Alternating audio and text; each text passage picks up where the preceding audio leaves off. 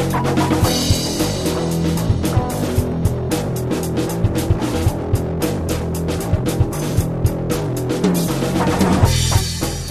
to The Walking Dead, the officially unofficial podcast for The Walking Dead on AMC. I'm Jim. I'm Aaron. And today we're talking about Season 6, Episode 15, entitled East. What do you think of this episode?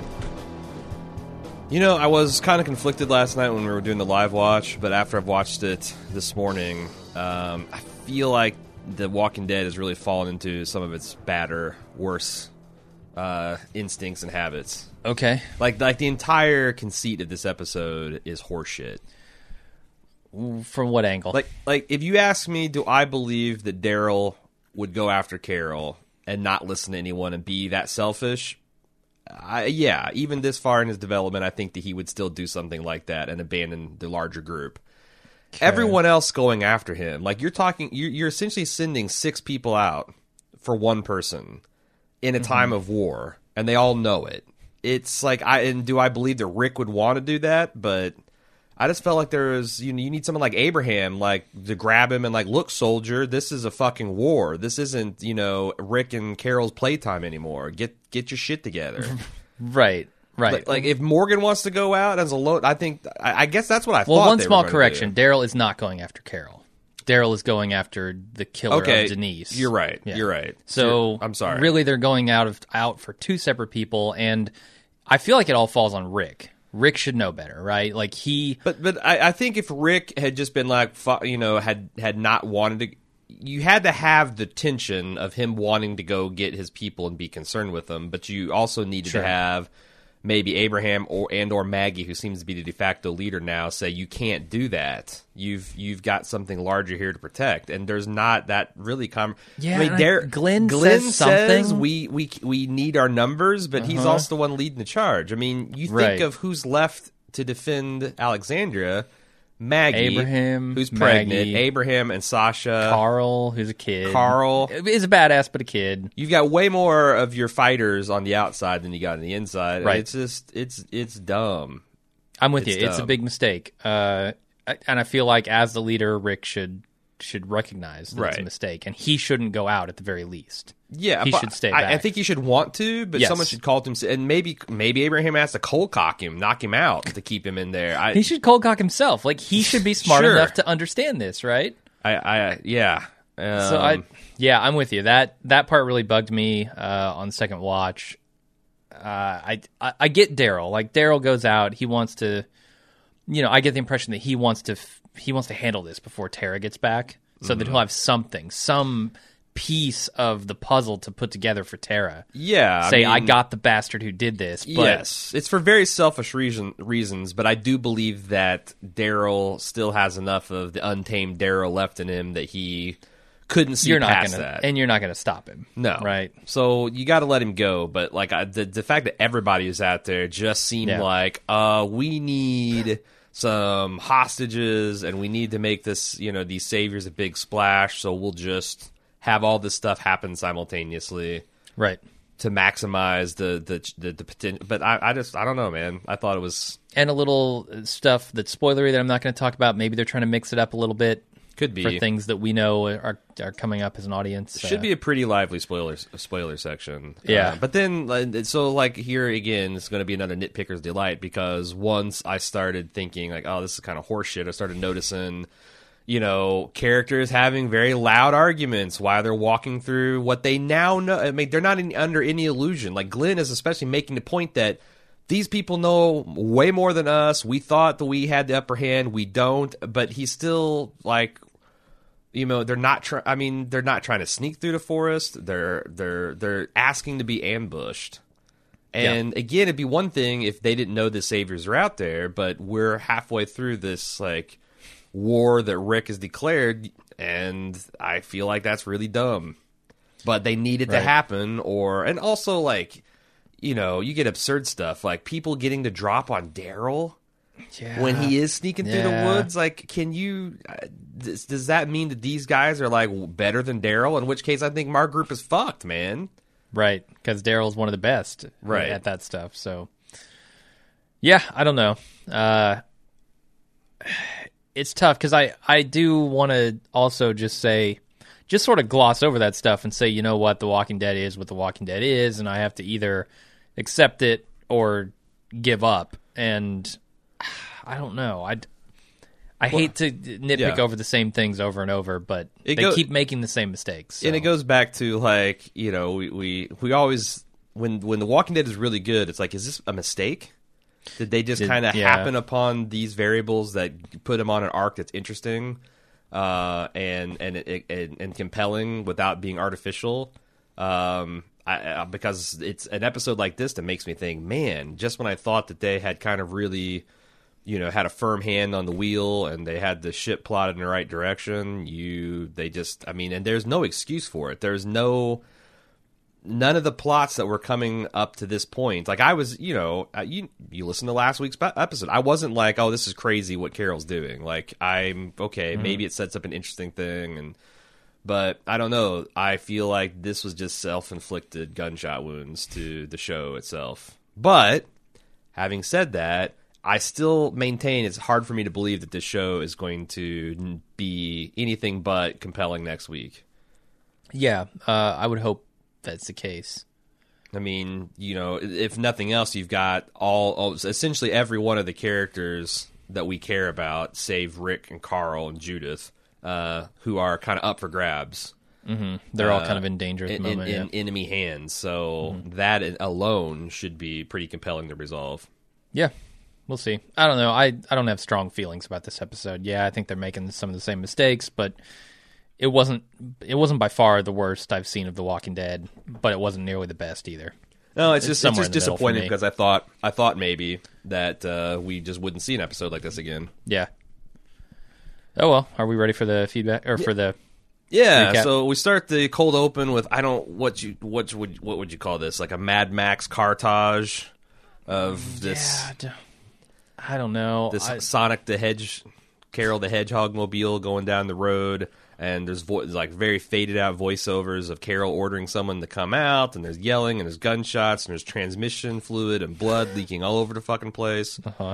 Then we go through the credits, we come back, and we see Carol sewing a sleeve on what I presume is one of Tobin's very large Carhartt outerwear jackets. Yeah, she's got, I think, what we've seen Tobin wearing before. And she's commandeering this to sew what I think is an Uzi into the sleeve. I don't know how that actually works. But I don't think it can actually work. That's the gun that's laying out, and that's the type of gun it seems like she's shooting when she reveals her trick. But you know, and then they conspicuously never actually show it dropping out of her sleeve or anything, or her. No, she fires like it from having inside the sleeve. Right. Every sleeve gun I have ever seen is like this tiny little one-shot thing. Well, it has to be. Right. By necessity, because big guns don't fit in sleeves. Like if you had an Uzi or a Tech 9 or something, and you cut that's what I'm saying. If you cut if you cut the grip and didn't have a clip in it, that might work. Maybe. Yeah. But she shoots like 30 rounds. I mean, I don't know. Unless it's one of those automatic handguns, but then the clip for that is that's what I'm saying. Extremely long too. Yeah. I don't know. Whatever. We're not there yet, but whatever. Yeah. She's also packing a go bag. You always hear those doomsday preppers talking about. It's got beet cookies. Yep. And some protein rations bars, and stuff like that. I don't know. It looks like maybe some fire starting crap. Mm-hmm. When Tobin comes in, starts talking a mess about Denise, and Carol does what the rest of the audience does and completely tunes him out. She just goes into her happy place, and apparently she makes love to him because she wakes up in the middle of the night and gets out of bed and sneaks out. Is there an implication of lovemaking? Well, I mean, I guess waking up in the middle of the night with someone, when the characters go to embrace, and then the camera just pans down and to the right onto the bed, and the next scene you see her waking up at night, and there's a blank spot by Tobin. She's either just been standing in the corner, these many hours, or she slept with the man. Okay. And I threw up in my mouth. I threw up in my mouth when the realization hit me, but I don't think there's any way to escape the realization. Yeah, I was looking for a way out. But she sneaks out to the tune of Johnny Cash's "It's All Over," which essentially is him just singing "It's All Over," which I'm fine with, you know. Yeah, good song. We see that the politics of the town are such that they decided that Sasha and Rosita should do guard duty together. That seems like a bad idea. Well, it makes me wonder how much these people are talking about the interpersonal relationships. But I'm not sure that anybody other than those three know about it. They don't know that in that community this small, they don't know that Abraham has moved out. I don't know. And that he's staying now in Sasha's house. Yeah, I'm not sure. I don't know. Well, here's my how much time has here's passed my point. since You then? know Like who a couple does days? know? You know who does know? Sasha. Sure. And you know who rearranged her guard shift because she didn't want to fuck around with Abraham while he's still with Rosita? Sasha. You know who doesn't fuck around with her guard duty to get away from, offending the woman who she screwed over? Sasha. It makes me not like Sasha. Especially when her and Abraham are being cute right in front of Rosita while she's like shooting eye daggers at both of them. Yeah, I guess I didn't really read too much into what's happening in this scene, but they're just switching up. It's not like Sasha said, "Hey, Abraham, I can't deal with this Rosita stare. Come help me out."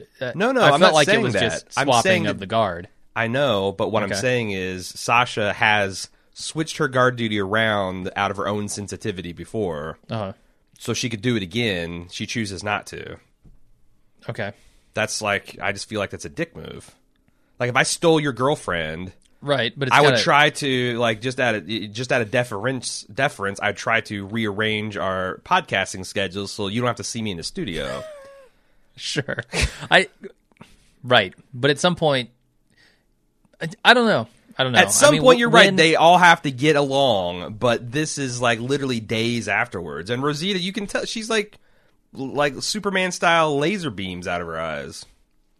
How much? I just question how much she knows about Rosita's schedule. Like, does she know this is going to be a problem until it is? Like, she's an idiot if she doesn't. Why? Because she knows they were lovers in their increment. What? Yeah, but no. It's not. You're arguing points I'm not making. Okay, what is the point that you were making? The point I'm making is, does she know that Sasha, that Rosita is actually going to be there on guard at the same time she is? Do they not know? I don't know how much they know of other people's schedules. Like, that's the thing. It's a community of 50 people. Right. And there's not that many standing guard. I find it hard to believe that they don't know each other's schedules. They have to have it posted somewhere. But she just changed her schedule. Like, I don't know. I don't know is the question. You're like wanting to get all up in arms about this, and I'm saying we just don't know the situation. I know enough to know that this is bullshit. If you don't, then that's fine. But I don't think you do either. But you'll call bullshit on it anyway. Whatever. I've already done. Moving on. Where was I? We skipped over the. No, I haven't didn't we skipped over skip anything. the Carl thing? Nope, I haven't skipped over anything. Okay. Carl inspects a pistol. Yeah. That has a very crudely drawn turkey leg with a Spider-Man web going down its side. That's what it is. Yeah. Or maybe it's a fish with like fishing line wrapped around it. Okay. Yeah. Or maybe a upside baseball down bottle bat with some kind of wire in it. I really, it's hard to tell. Yeah. Could be a dick pic. I mean, you get the impression that this is a gun they got from from the Saviors, though. Yes, indeed. Yes, indeed. Glenn and Maggie are getting all washed up. And our oohing and ahhing last night of Maggie's ass crack being spackled because it's like they just kept on panning down, and her lower back just wouldn't end. And we made the joke, if you weren't on the live show, that Greg Nicotero had whipped up a crack prosthetic, so we didn't have to see her ass crack. Her body is like covered in bruises. Yeah. Yeah. I didn't pick that up last night. I don't know why. It's a harsh world out there. Yeah. Do you think that has something to do with her neonatal, prenatal difficulties later in the episode? It can't help. That's for sure. And she sustained all that stuff in the adventure she had with the Alicia Witt, Paula, I guess. From the 2 episodes ago. We never really saw much damage occurring to her, but yeah, I mean, somewhere along Carol the line. said that they didn't do anything to him, but that's a lot of bruising and whatnot. Yeah, I don't know. Let's see what else. Daryl is deciding to swing a leg over his newly liberated bike. Abraham relieves Rosita, and they play around with a cigar. And again, Rosita's throwing up at her hat in a corner, but that's not a problem because guard schedules and whatnot. Rick and Michonne sleep in. Michonne wakes up, immediately tucks into an apple she keeps by the bedside. Yeah. Really keeping this apple a day keeps the doctor away business serious now that Denise is dead. Maybe they're out of toothpaste. They're trying to get rid of morning breath. I don't know, man, but Maybe that's instead of smashing a Red Bull, you just as soon as you open your eyes, you start eating an apple because it's a little known fact. It's impossible to fall asleep while you're eating an apple. Is that true? As long as you keep eating, you won't oversleep. I don't know. It's a bizarre scene. Yeah, I mean, I guess it's only bizarre if you really want to go after it, right? Like, what? Why not eat an apple when you wake up? But it is weird. What is with you saying it's only bizarre if you want to get into it? Who have you ever known anyone to keep food by the bedside to immediately consume when they wake up? No, but I have a glass of water by the bedside. That is not freaky behavior. I'm just saying. Like having an alarm clock is not weird. Having a stuffed armadillo would be weird. Like there's lots of things that are normal and things that are weird. What the hell is going on in this podcast? It's strange, but I don't understand the significance of it. Oh, I don't either. There's something we have an email about. So it, there is storytelling significance in that it gave them an excuse to talk about how this is evidence that the Hilltop is maintaining their agreement to keep him fed. Right. So it's conveniently shoved in there so they can have a conversation. But Very convenient. There might also be some symbolism here that we have an emailer who wrote in. Oh, okay. Later on. Some symbolic shoving in. Yeah. in lieu of the real shoving in that Rick wants to do. But, I mean, the conversation is about, how they're determined to keep what they have. And it seems like both of them are on board with this, which, makes the issues bigger when Rick decides, I'm going to abandon this community that we have. I know. Michonne decides, I'm going to abandon this community that we have. When they up front talk about, we're all fearing about an imminent attack. Yeah. It's weird, but at least they're eating apples. Maggie's explaining, this is something I like. They're spread out and hide to armory strategy. She's got the guns, and they're distributing to all the guard posts instead of keeping them in the central armory, which they niftily exploited with the Saviors. They're also talking about hiding guns so that, like, even if they're overwhelmed, that our people know to get them and the other people won't. That's all smart stuff. Mm-hmm. Daryl comes and charges the gate and lets himself out, and everyone decides they need to stop him. Who is it? Is it Glenn and Michonne get up in a van and try to go after him, and Abraham wants him to make room for his freckled ass, but Rosita says, fuck that. Hopefully I can go out there and die. And also, I know where Daryl is. I'm the only one that would. Yeah. And I like that Glenn at least says, hey, man, we need to keep numbers here. But whatever, he still takes off of three of their best fighters. Yep. Rick then gets hit with the bad news that Carol's gone. She apparently snuck outside the wall under cover of darkness and then stole a car from the outer defense cars that they have all set up Porcupine style. Yeah, Daryl's timing on this is real bad because they haven't quite found the note from Carol yet. Or, well, Tobin has, but he hasn't quite brought it to the community yet. So going out to find Daryl is kind of excusable, right? You take a couple people, you go find Daryl. That's all well and good. Then you take a few more people to go find Carol. That's where you start to run into problems for me. Yeah, I just don't know that you take a few people to find Daryl because, number one, if Daryl doesn't want to be found, he won't be found. Like we were talking about, send Rosita after him. The futility of trying to find Daryl Dixon in the woods when he's got a motorcycle that's got off-road tires and you've got a fucking A-Team van. I think what should have happened here is Michonne should have noped out when Rosita said, I know where he is. She should have been like, okay, you two go find him. I'm going to stay here. Yeah. Or, in times of war, I just feel like, okay, this guy went AWOL. We can't afford anybody else going after him. Right. Like, that would have been a valid decision to make. And yeah, maybe if somebody puts up a little bit more of a fight, but and I get it that everybody wants to go get Daryl, but you got to do the adult thing every once in a while. Yeah. So Rick gets it with the bad news. Rick and Morgan decide to go out and look for her, even though she says not to. Mm-hmm. And at this point, do they know that? Yeah, Rick knows that Daryl's already gone off. So he makes this decision with the full knowledge that now 6 of the town's best fighters are going to be leaving. Yeah. I mean, it's a mistake. Yeah. Like send Carl Morgan. And Judith if Morgan's unwilling to kill, let Morgan go. But yes, I would accept Morgan taking a one-man mission to go get Carol because he's going to be useless in an all-out war fight anyway. Yeah, and what are you really going to do to stop him? Right? If he gets a wild hair and just says, "I'm going," are you going to put him in his own cell? Yeah, well, that'd be could. ironic. But ultimately, yeah, he's not going to be that much help. So, do you want to talk about the Fear the Flight mini movie? and the Asian woman's obsession with slamming the window shut on this poor teenage boy. Sure. It's something we complained about from the jump, right? Like, I think it was first or second little episode. Yeah. Like, what is her deal? And 15 episodes later, after she sympathizes with the kids, that, it's my fault that your, I guess, mom wasn't on the plane, she immediately slams his window shut again. Slaps his in-flight drink out of his hand, closes his tray.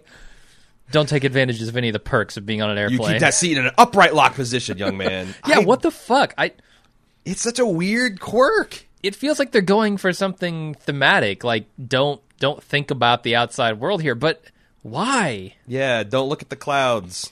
That's, she's going to shoot him in the head. That's like, you want him to look at the clouds then. You want him to be distracted. We got an email from Matt questioning a couple of things. At what point does the plane from The Walking Dead Flight 462A crash into the ship in Fear the Walking Dead? Pilot episode, or premiere episode. Yep. They're on a collision course. Push course. them off the boat. Or B, show up as wreckage in a Virginia forest in Walking Dead despite the obvious continuity problems. I wouldn't have a huge problem with that. If they don't tie in at all, ever, if it's just this is not compelling enough to... I mean, I honestly don't... The Walking Dead does not need to lead on from Fear the Walking Dead. Maybe they're going to spin off another series in the 9 days that they Fly the Walking Dead? In the 9 days they skipped in Fear the Walking Dead. Uh-huh. Where they actually show us the stuff we wanted to see in Fear the Walking Dead. Maybe. Maybe that's why we didn't see that stuff. This plane, that there's a whole division of Marines about to liberate the city, and this plane just lands right on top of them, taking them all out. Anyway, Carol is driving her Mad Max porcupine car. She gets waylaid by some savior goons. The way they filmed the lead up to this was a bit Monty Python, where Sir Lancelot... Is it Sir Lancelot? That's storming the wedding, and you see these guards with like dumb looks on their face, and it keeps on getting closer and closer, and then you see him charging far away. Yeah. I mean, it felt like unintentionally funny to me, and especially the way they filmed her. Carol's head looks like one of those thumb things that they do with like Thumb Wars, where they put the eyes and nose and mouth on a thumb. Like it looks like she's got this enormous head with these itty bitty facial features in the middle of it. I don't know whether it's a walleye lens they shot it with, but I was about to laugh out loud when I was watching it. Yeah, I have not liked some of the editing choices over the last couple episodes. Like, there's another one that's there's about another to get one weird. I really hate that we'll get to, but it has to do with this Carol thing. Yeah, so they drive by and disable her car with a rifle. They take out her tire. Looks like they did some pretty good damage to the coolant system or the engine. Yep. They order her out very creepily. They sound like they know exactly where Alexandria is, and they know about its defenses, and they know how far up the road it is. They know a lot more about Alexandria than we were led to believe. Right, which I think is smart on the part of the writers to let us know that they have people watching, right? Yes. Not and maybe not just now that the attack has happened, but maybe potentially before the attack happened. Like, who knows how long they've known and what they've known. And they're just biding their time. That's scary. Right. So they said they're on their way to Alexandria. What the fuck do you think they're going to do? Knock on the door? 5 of them. Knock on the door. I mean, that's all they can do, really. Like, hey, assholes, we know you're killing our guys. Stop it. Maybe it's a threat. Yeah, because maybe they got it's 1 or 2 guys with guns. The rest of them have spears, Yeah. which kind of gives you a hint about maybe Rick's raid, if it didn't annihilate their threat, at least took out the majority of their armory. Mm-hmm. I don't know. And we do know that they have at least some ammunition now. They have a handgun's worth of bullets, yes, at the very least. And whatever the guy shot from his rifle. Which I'm not... Did he even get a shot off? Or Not was it at all Carol? But he did spray down her car right, pretty good, yeah. Yes. So at least a couple clips. Carol tries her hyperventilating trick, but I'm wondering, is it actually a trick, or is she having a stress response that she's fighting through to kill these guys? Right. That's a fair question. I don't know that I like this version of Carol, because I don't know why she would pretend here. I guess it worked for her last time. Yeah, I mean, it worked for her. I think I don't mind the pretend thing, because it's, you got a bunch of asshole dudes. You want them to underestimate you so you can get in close and get the kill shot. If she's not pretending, I have a big problem with Carol as a character. Because it's weird the way she's playing it. I'm not quite sure if she is pretending, or if this is or maybe she's using her stress reaction to sell the ruse. I don't know. There's something. going on here. I don't know. It's something about, like I've talked about in previous episodes, where Carol's gone too far in the other direction. Yeah. If she literally can't handle the stress of being in a dangerous situation now, that's not Carol. Yeah. Like, regardless of her position, her stance on killing, that doesn't feel like Carol. They've gone too far in the other direction. So I have to hope that this is a ruse, like it was last time. She needs Morgan to teach her the Aikido stuff so she can get her shit together. I guess, yeah. Get all her shit together and put it in a box. Yeah. So she completely ventilates them, except for, I think there's 5 guys. She kills 3. There's one that's left alive, and she's out of bullets.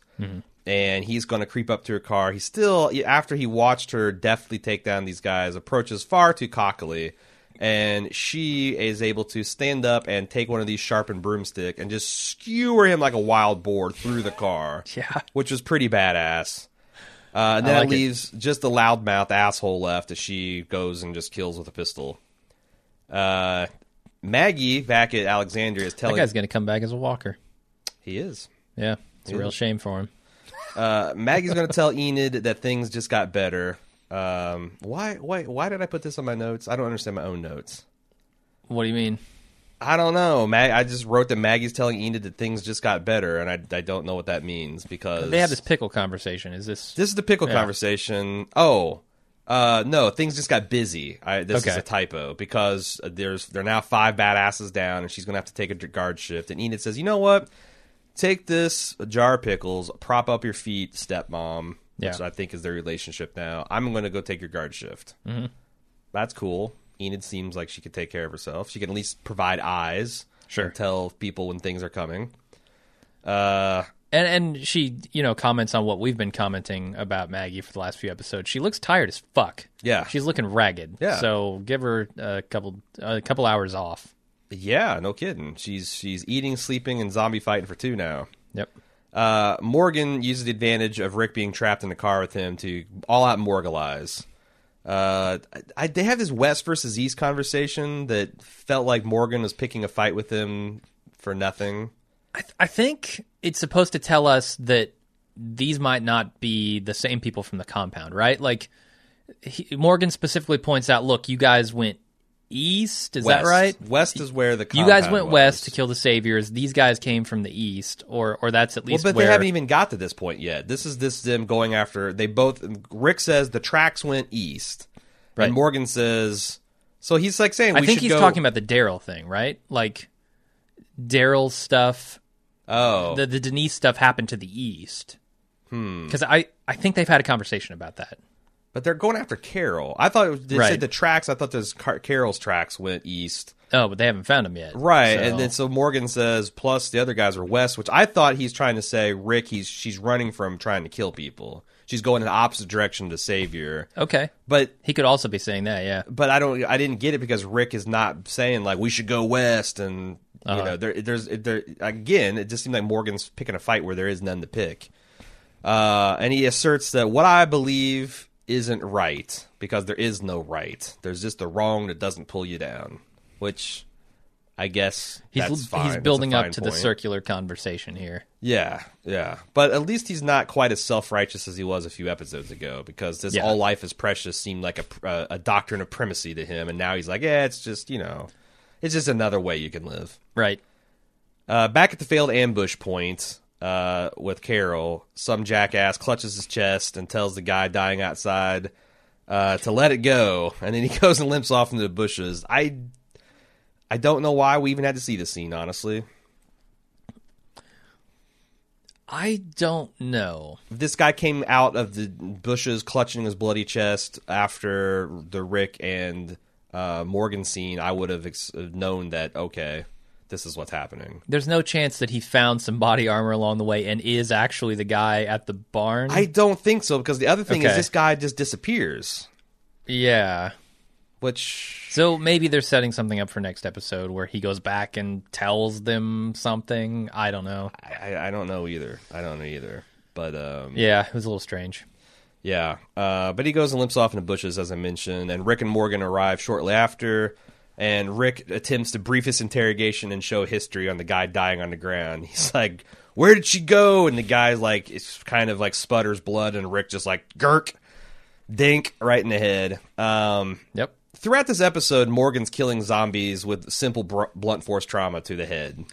Yeah, I don't know that I buy it. I don't either, because I've remarked in this particular season that doesn't seem to work as well anymore. The zombies are surprisingly resilient with the whole just beating them in the head with stuff. Molten lead won't kill them. Yeah, like I wonder. I don't know. I mean, a staff to the head's probably pretty effective in killing a human being, right? I think I think you can kill a person, yeah. But the zombies, it seems like that they've decided, you know what, is the fucking brainstem.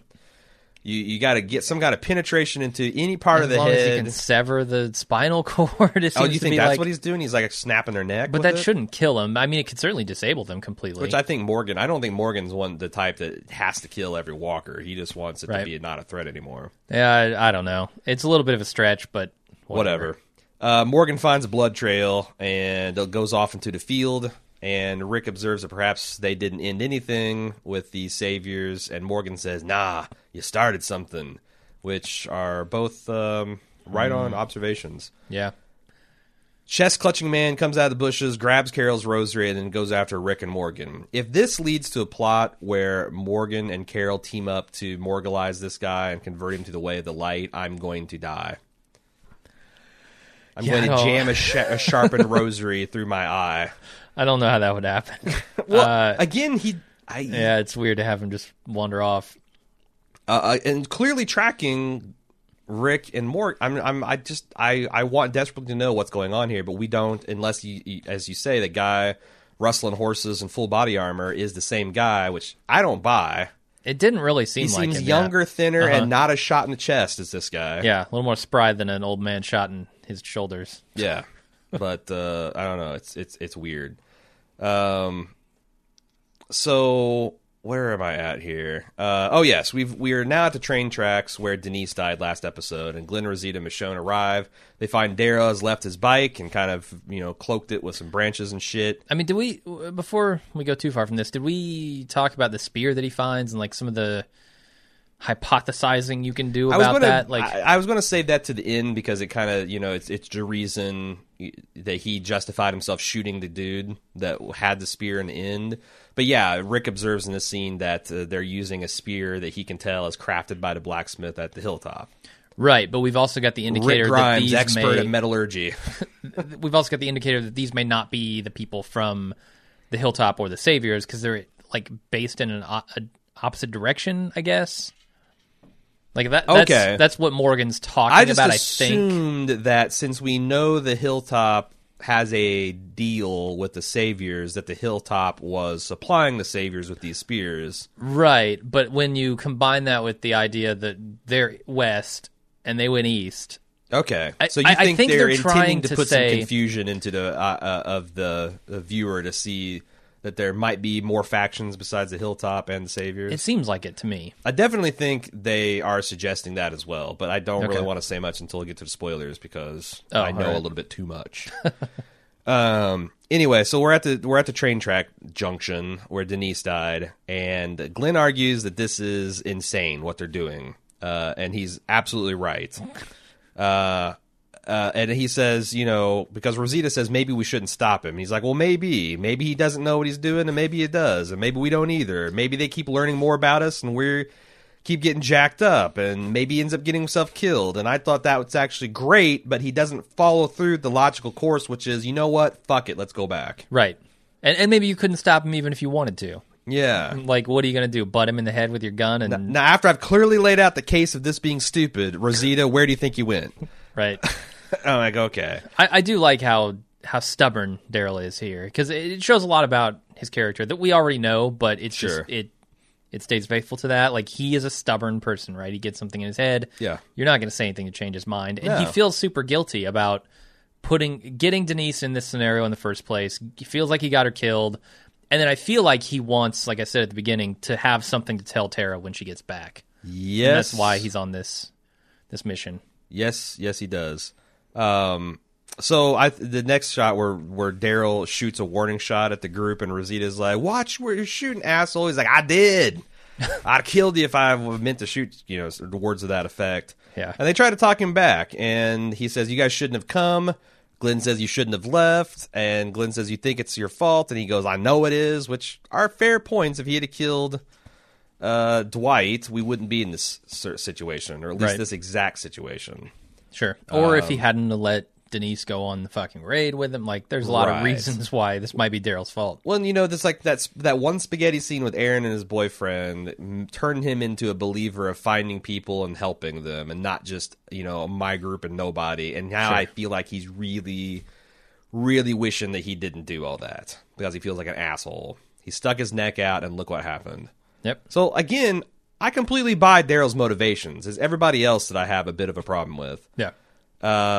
So Daryl won't come home. So Glenn's like, I think Glenn's about to pack it in. And in fact, he does. And Rosita says, you know what? I'm going with him.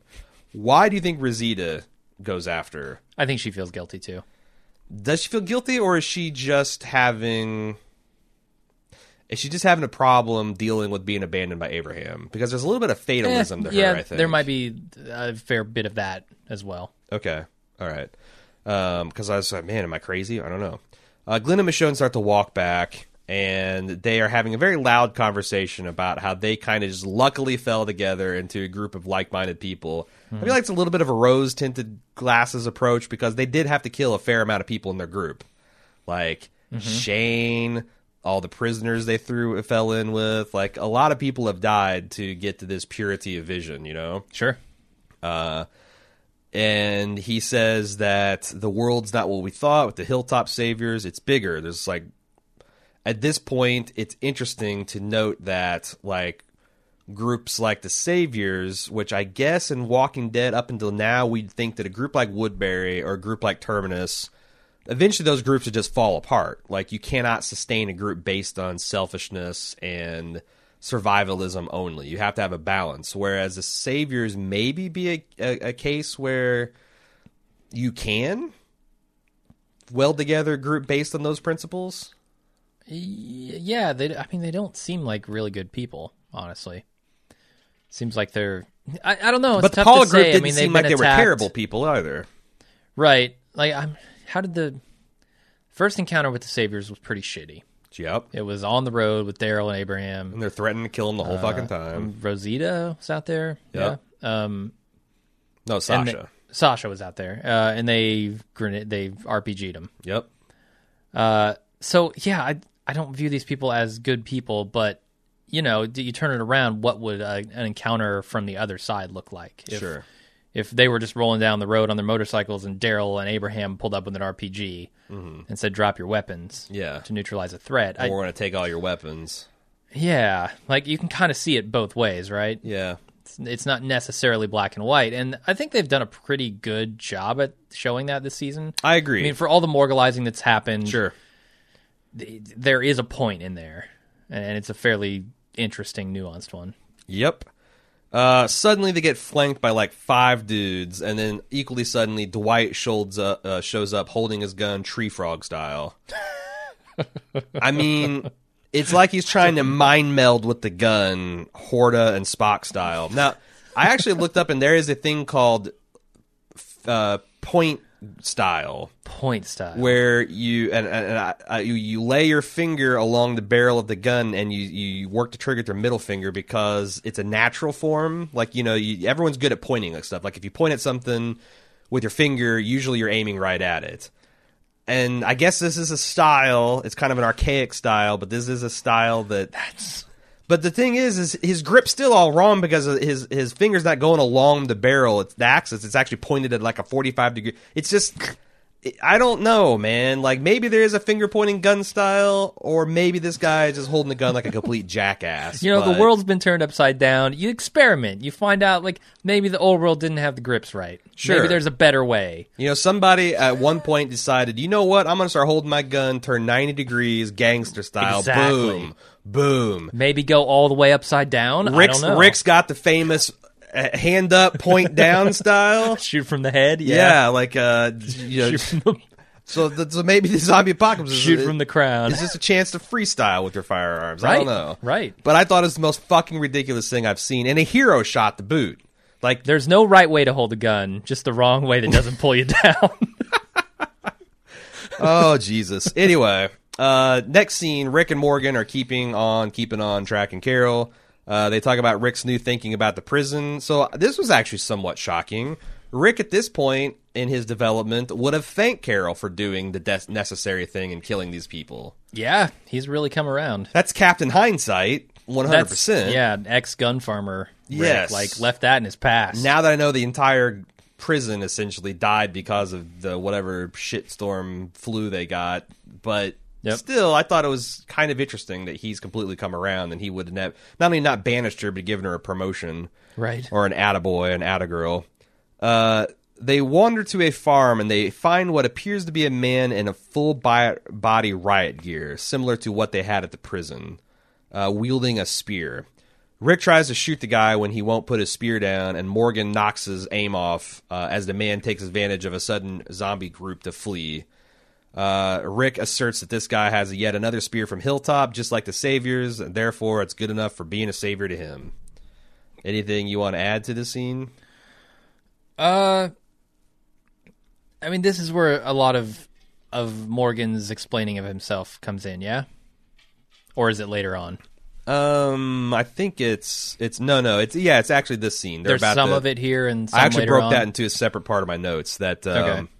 So at this point, Morgan reveals all the bullshit that went on with the captive wolf, and I love how Rick plays this. How Andy Lincoln plays this, like this kind of like disbelief. Yeah. Like slack-jawed amazement. He's like trying to make up his mind on this. I don't Maybe. think he was giving his point of view much thought at all. Really? I took it as just like, man, you're my friend, and that's the only reason I'm not pistol whipping every tooth out of your mouth right now. Yeah, it sucks because Carol is, even when she tries to leave the group and go out on her own, she's still a liability to the Sure. group, right? Like, They also talk about how she might be near death because she's still alive. Rick actually points out that she might have died and not stuck around, implying that she's zombified and hauled out. But there's like as much blood as she's lost and as big as this trail is that, you're looking to find a very weakened Carol, perhaps. yeah, but it's also good that she is still willing to kill, right? She hasn't come around completely to Morgan's side because imagine Morgan in that situation where he gets accosted Sure. by 5 guys on the road. Yeah. They're headed back to Alexandria and want to use him as a bargaining chip to get in the door. I don't know what he does. He doesn't kill, so Doesn't he kill. gets taken hostage. I mean, that's the only outcome of that, unless he staffs all these people to death Maybe or he to could. unconsciousness. Like I say, because like that's the problem with his theory is if he is then used as a bargaining chip to let them in the walls and then they kill everyone in Alexandria, then how much precious life did you save, asshole? Right. Anyway, So it's a good thing that Carol is still willing to kill. Otherwise, she would have put everybody at risk. what do you think Morgan? Because the other thing I didn't agree with is he's like, I saved the wolf. Denise tried to save the wolf saved Denise, and then Denise saved Carl. And if I hadn't done all that, Carl would have died. I'm like, whoa. Life's a Your circle. your chain of logic is faulty because it could be that Denise would have been safe and sound cowering in her house during this whole assault. Yep, he's got a very. I mean, if fucking Patricia, the pantry counter, survived, I believe that Denise could have survived. The only reason she is out running around the muck in the middle of the walkers needing to be saved by the wolf is the fact that you brought her there in the first place, asshole. So you Right. can't take credit for that. Sure, no, that's absolutely valid. And I mean, at this point, they just need to start. Look, you can license a Johnny Cash song. I know you can license an Elton John song. Just do it. Lion King it up. It's the circle of Circle life. of life. I mean, that's what he's talking about here. It's weird because, like, I take his point, though, right? You don't really know what effect your actions will have. No. And until they have those consequences, until they're realized, how do you judge whether it was a good thing or a bad thing? I just didn't like how he laid out the sequence of events as if it was an equation and is like QED, Rick. I When know. I'm like, Yeah. yeah. He's giving one example of how something he did couldn't have been predicted. Yeah. That's his bigger point, is not that like this chain led exactly to where I thought it would, Right. but more like I had no idea where this was going to go, and it worked out. Yeah. But it seems like that's an argument to never take action ever. right, Because Right. then you might be Or responsible for something bad happening. to do whatever the fuck you want. Sure. Right? Because anything is justifiable if you just throw your hands up and say, well, you don't know what's Which going is to happen. almost a wolfish philosophy, and I don't Right. understand why he can't see that. He's just Right. on a different side of the coin from the wolves. Yeah, he's just made a different judgment about it. This protein bar. It's just a gag at this point, right? Oh, yeah. I guess this it's is a something for reference the to audience to way like, back. you know, point and mug about. Yeah. So he volunteers to go off after Carol and says, and Rick asks with some concern, "Are you coming back?" Because I thought like, okay, well maybe he finds Carol and then they just fuck off together. He says, "Yeah, I'm going to come back, but if I don't come back, don't come looking for me." Which is exactly what Carol said. Yes. Don't come looking for Which me. means I think Abraham and Sasha and Maggie come looking for him next episode. Right. 'Cause The rest of the that's- town has to leave. That would only be logical. Carl and Judith can protect the town. Sure. Gabriel, is he going to protect the town? Well, he shoulders a rifle well. Yeah, We'll see what he can do. sure. I wouldn't call him one of their best fighters, though. No, God, no. Rick arrives back and finds out everybody's still gone, including Michonne, which has him really, really, trying to swallow his Adam's apple there. Abraham talks about, the fear of letting someone close and losing someone and whether that's a good thing or a bad thing, but then he asserts that allowing his heart to love again has rekindled his desire to tear the world a new asshole, which that's kind of Carol's point. You're afraid to lose, and I think that's also what Rosita said. You find someone that's important to you or some reason to die for, and then it makes you want to live that much more. Like that's Right. the same damn point that they've made a couple times this season already. Sure. So Maggie calls in Enid for one more favor. I need you to take my shift. I need you to cut my hair. And she explains it because she has to keep going, and I don't want anything getting in my way. What do you think of Maggie's haircut? She's. I can't imagine like you could shave her head and she'd still look Right. attractive. Yeah, it's like tough to make her. Newsflash: attractive people are attractive, and she could. I can't imagine what she could do and not look attractive. Yeah. So that doesn't. I mean, Carve a big W in her forehead, maybe? I don't know. she might start a trend in Alex. It was like, look at Maggie rocking that W. I'm going to carve one in my head. So first Eugene, now Maggie. Yeah. We've got the makeover police in town. Who gets it next, and what do they look like? Well, Is it Eugene's like- a faux makeover. He just tied his mullet Right. to a ponytail. He's in the Fuck, I've lost all ability to speak. He's in the process of a Maybe makeover. I've gained it. Maybe we've had a transition of power here. He's in the process of a makeover. His is just less immediate. Okay. But someone else has got to get it, the makeover. I think Daryl's in desperate need of a makeover. Well, my take is the haircut is so god awful that Enid gave her that it triggers a miscarriage, and Right. her baby doesn't want to live in her body with this crappy of a haircut, and it wants out. You're all on the zombie baby, Oh, yeah. which Chew your way out, baby. Chew and claw your way out. I mean, what is this baby like the size I of her know. thumb? I know. With what teeth? With It what doesn't- fingernails? With what? I might not even have limbs at this point. I know. It's still probably got a tail. I know it's impossible, but I'm still my fingers crossed for Zombaby. I mean, I'm sure it wouldn't. It probably would be a different medical complication to have some dead thing inside you squirming around, but it's not going to like chest burst her out. It's just not. Of course not, but I want Although, it to. fuck, this show might do it. Who knows? Yeah. But that's a crisis. That is a definite crisis if you want to keep a baby and Yeah. you've got no doctor at all. Quick, get her an apple. Maybe that'll cure what ails her. Yep. Daryl sneaks up on Dwight's camp, but somehow Daryl, the master tracker in full backwoods ninja mode, is fucking ambushed by goddamn Froggy-style gun-holding Dwight. Mm-hmm. And then to add insult to injury, Dwight shoots him in presumably the shoulder. Yeah, we don't see his head explode, and it's on screen the entire time, so that's good news. But I'm surprised. he definitely gets shot. Alan Sepinwall, did you read his review? No. He's rage quit the show. He says he's going to watch the finale, and then that's the last Walking Dead he plans on covering. Nah. He'll be back. I don't know. I He'll feel be like back. he's been looking for an excuse for a while now, and I'm surprised Eh. he's kept going. I don't buy it. He works for HitFix, and HitFix is too big of an outlet, and this is too big of a show for him to rage quit. And they're just going to suck him back in with the finale. You know they are. Although, I hear some things that don't give me a lot of confidence, but Oh, really? that's the plan, right? Suck the audience back in with the finale. Yeah. No, I just... And it always happens.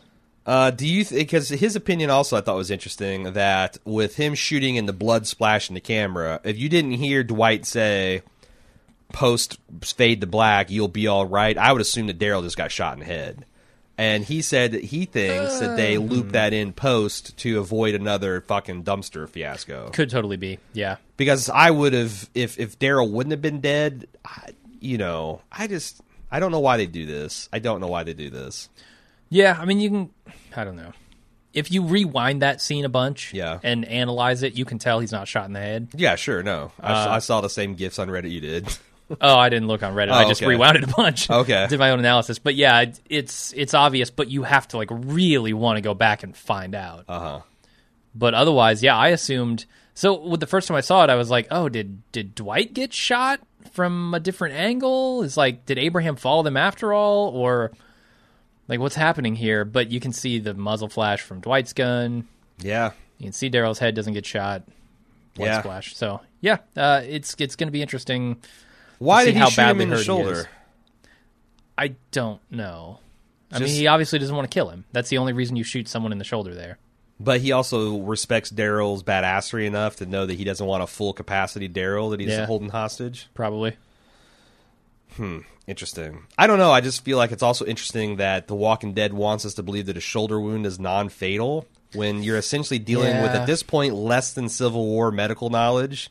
Like, people used to die all the fucking time of gunshot wounds. Mm-hmm. The only reason they don't now is antibiotics.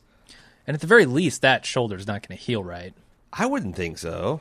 I can't imagine you can. Now, again, this is a work of fiction, so maybe, I mean, it wouldn't surprise me if next season, assuming he survives, that he's not at full capacity and never mention this again.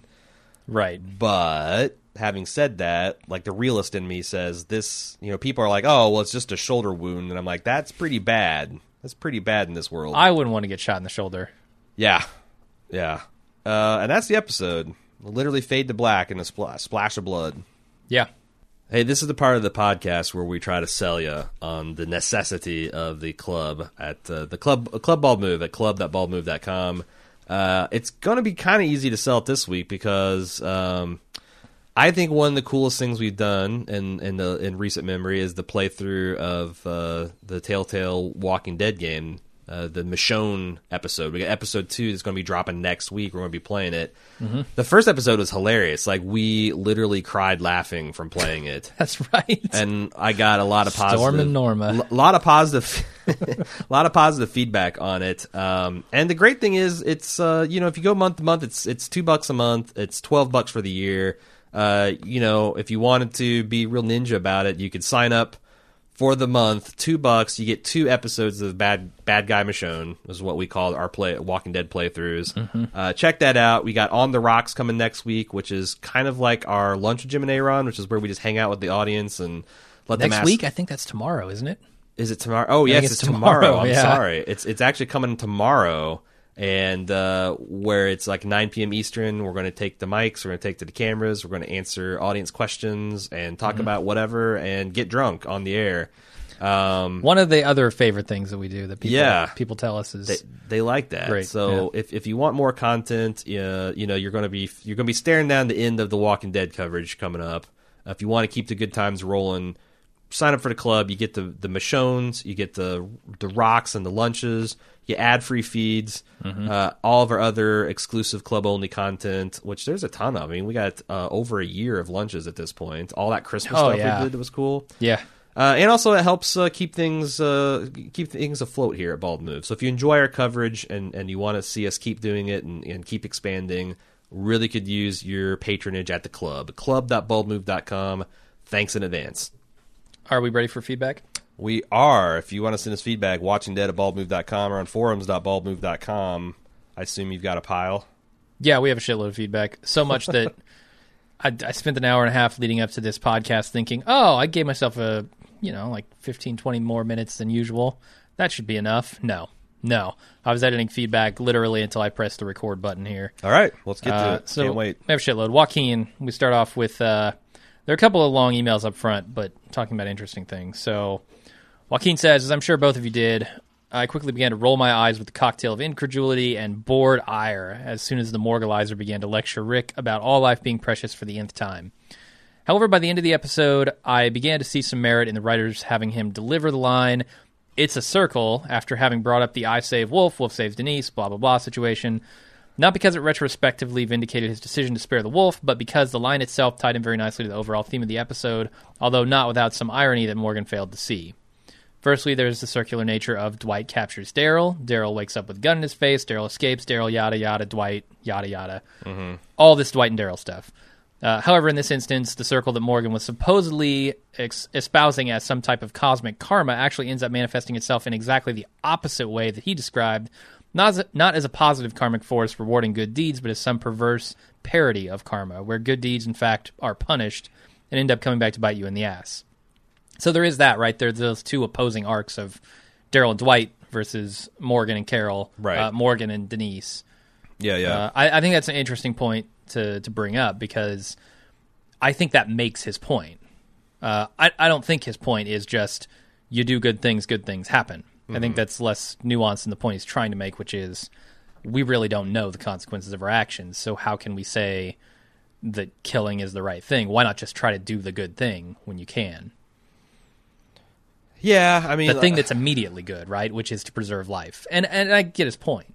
I do. I feel like, though, it's a short hop from there to why do anything. Right.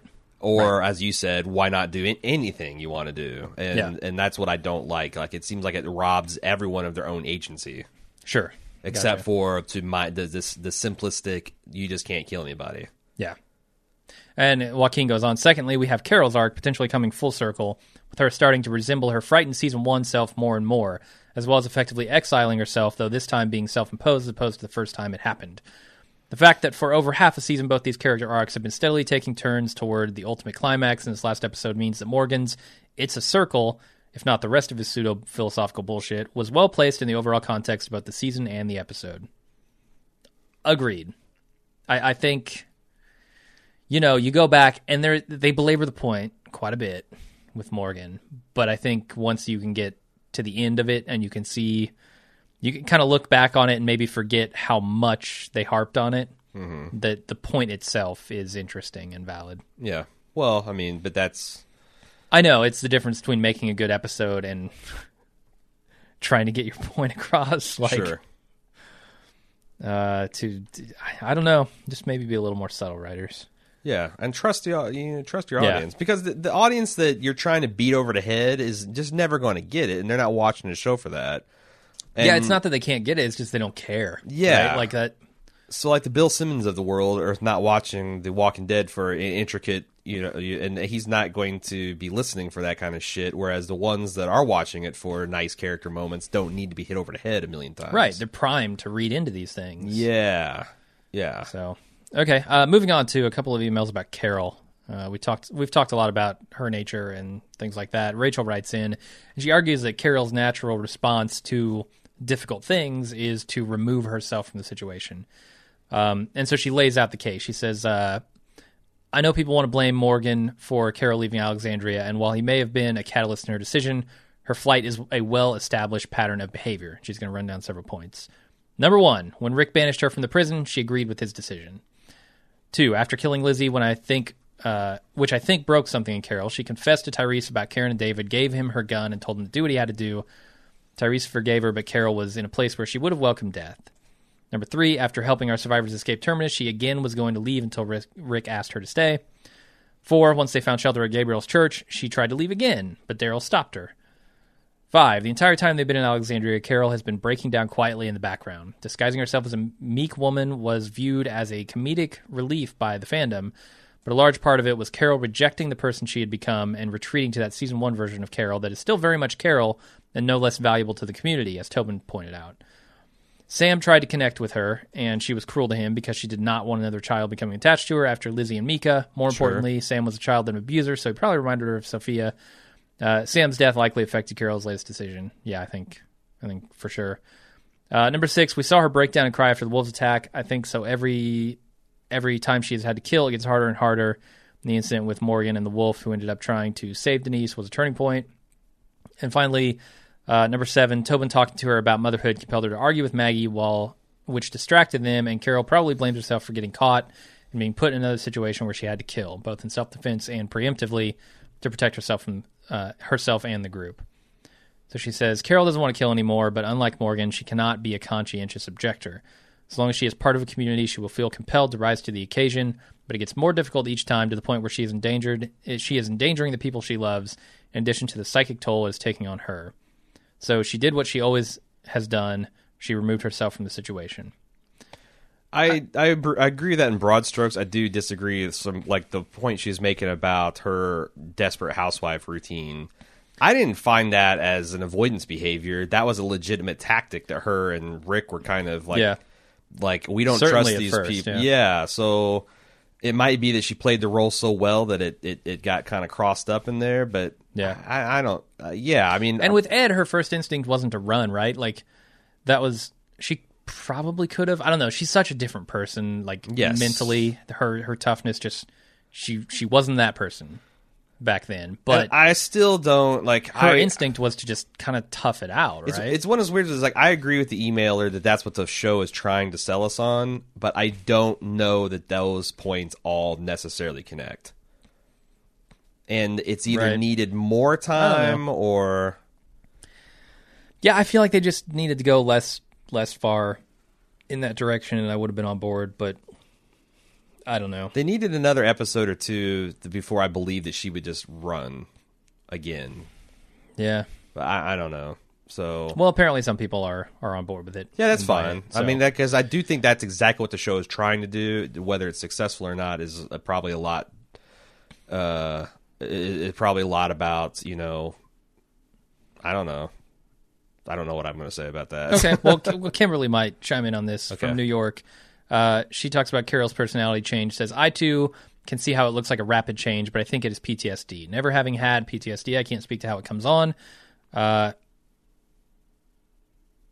the whole group had been on high alert for so long, really just barely surviving, and then they come to Alexandria and get to slow down. They're still surviving, but it's more than that. Carol does her homemaking thing, but that was a real part of her old life, and she did seem to enjoy it. It must be difficult to have these pieces come back when you are a different person. I could definitely see a big personality conflict arise. And as for her choosing not to kill, I can see that. I can see how she had done it to survive, but she doesn't have to anymore, and it's actually a choice now that they are in Alexandria.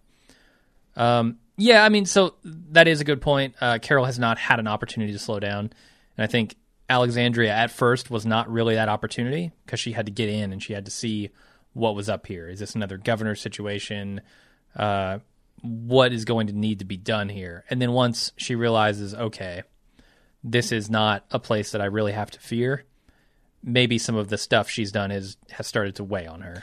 Well, and that I also think that I find this a more believable arc for her, that she is a traumatized individual that did what she had to do to survive.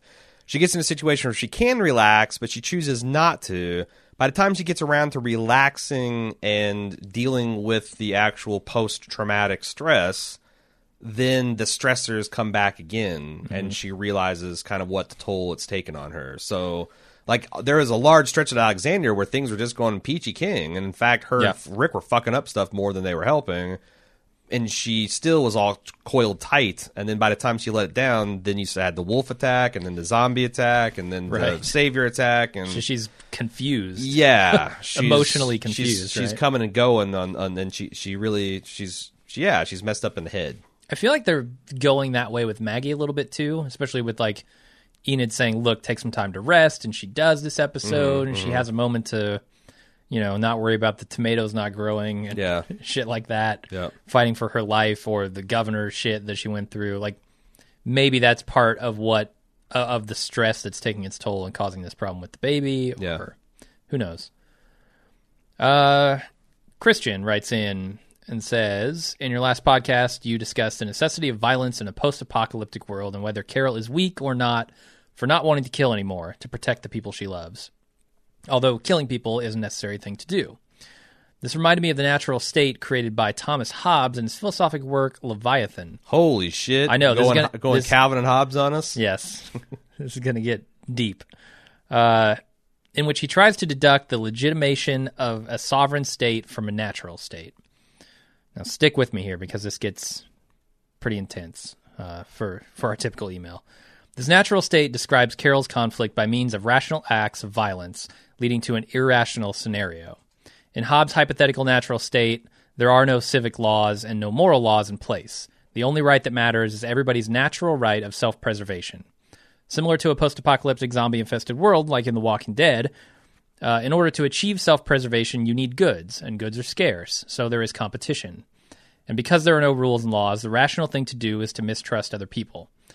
It is rational to attack those people before they attack you. It is rational to arm yourself. If you don't arm yourself and or strike preventatively, other people who are less uncomfortable with violence and killing will kill you. The result is a war of everybody versus everybody. But a war of everybody versus everybody is a highly undesirable, irrational situation because you live in constant fear. So the rational act of arming yourself and killing other people preventatively leads to an irrational situation.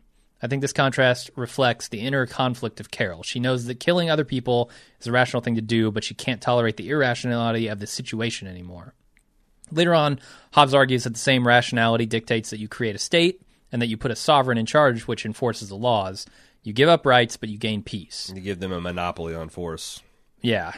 Perhaps Morgan building a prison is foreshadowing a world in which you try to establish some laws and some form of political system so you have the chance to start to resolve the irrational war of everybody versus everybody. I thought AKA, that was... which I think is the actual legitimately interesting part Yes. of an apocalyptic situation. Absolutely, and you've talked about that from Sure. almost the beginning of this thing. Like, Yeah. when are we going to get to that? Yeah. Do you think we're coming around to that finally? Has to be. Okay. Has to be. The fact that you have other types of civilizations that you... I mean, that's...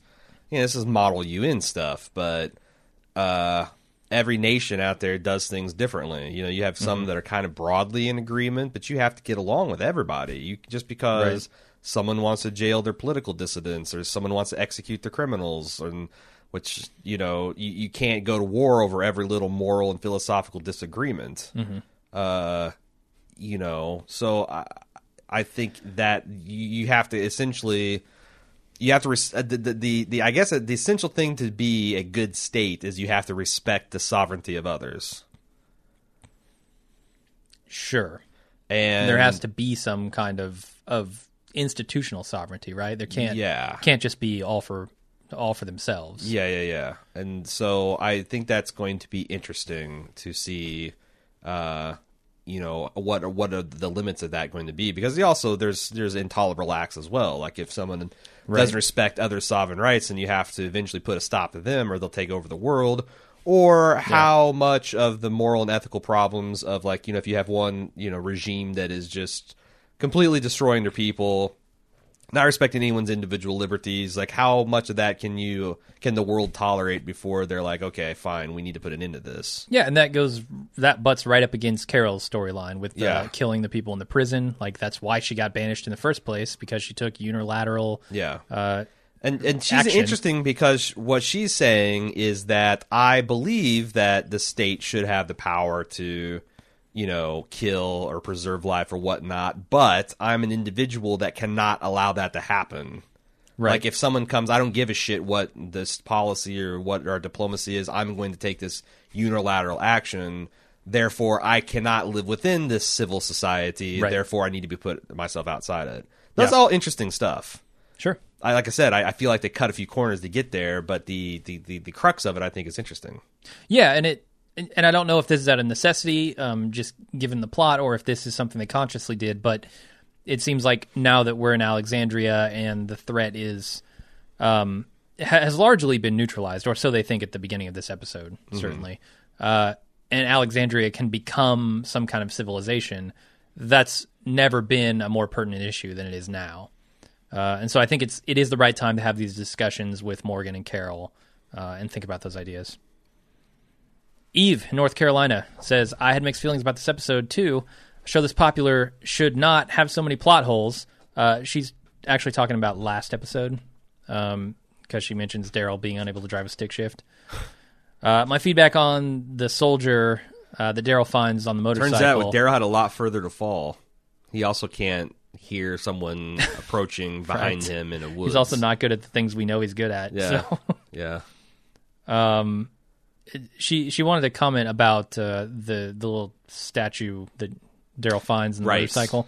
We got a shitload of feedback on this. Tons of people. We've shit the bed. I'll just talk about it in generalities. Thanks for writing in, Eve, though. So apparently, okay, so we knew this was Daryl's bike.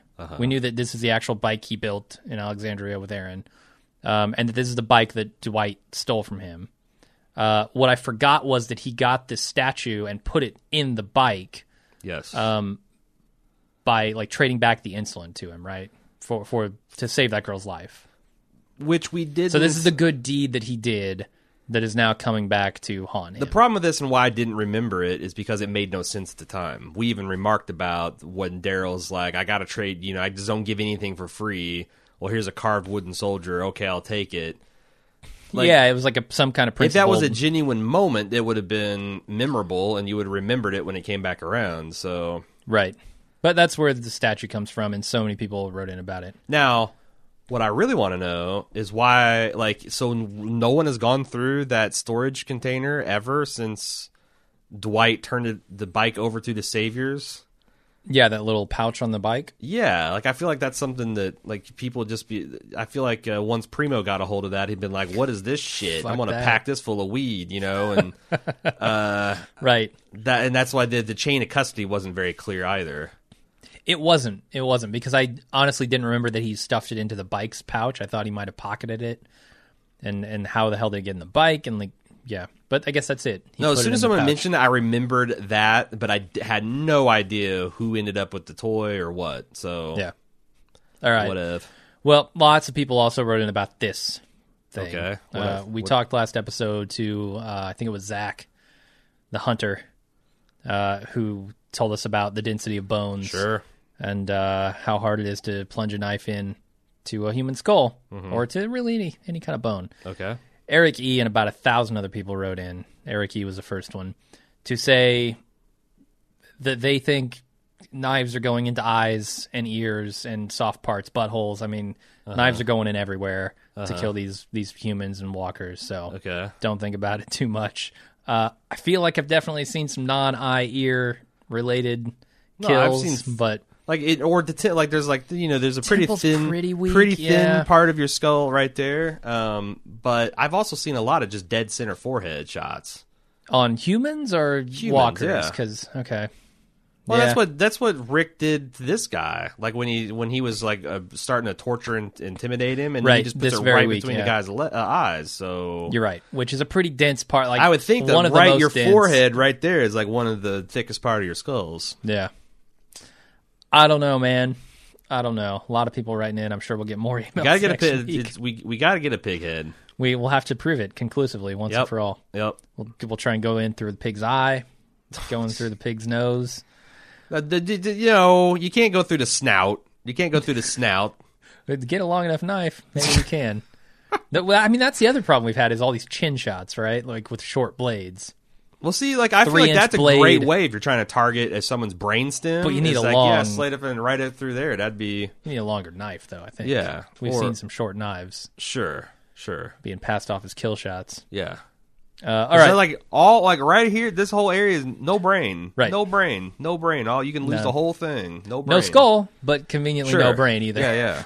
So... Anyway, Landry says, I've had a question burning in my mind since I watched the episode twice as far. It seemed that Dwight and the group of saviors knew about Alexandrian's slaughter of Negan's folk at the compound, and about Carol and Maggie's barbecue on the kill floor. The way that Dwight mentioned this is not how we negotiate seemed to me that he knew about those previous encounters with the saviors. No, that's he's talking about the same shit that the guys got RPG'd at the side of the road is. Oh, is he? Yeah, they like to come up and kill one of them for massive shock, and then try to kill him with kindness is what the saviors do. Okay. Well then, shock and awe, and then the olive branch. Okay, I think it's also clear that whoever these people are, the saviors have lookouts. They have watchers. They have scouts. They're doing things similar to what Aaron was doing. They have a protocol. They have a first contact protocol. Right. So it wouldn't be a stretch to me to say they've been lurking in the background the whole time, seeing everything that our group has been doing. They clearly know about Alexandria. They know a lot more than we think they know. Okay, but I don't know, because if they've just been sitting back and watching their ass get kicked in this whole time, that's stupid. Well, I mean, it's not stupid to have someone hidden, and if shit goes wrong, report back, right? Okay. Because one person isn't going to make the difference. If a compound of 15 dudes get taken out. I think it's a little bit so I feel like that you've got, you've had these skirmishes, and that it seems like the way things are going is that the Saviors, I'm going to assume, are a much larger organization, and Rick has interpreted the skirmishes as decisive victories, whereas the Saviors are seeing that as, oh, this is a problem, we need to start probing more in this area and build up more information. But if they've literally been sitting and watching Alexandria for 2 months, it makes no sense that they allowed themselves to be taken out at their outpost. It makes no sense that... right. Plus, here's the proof that this is not a correct theory.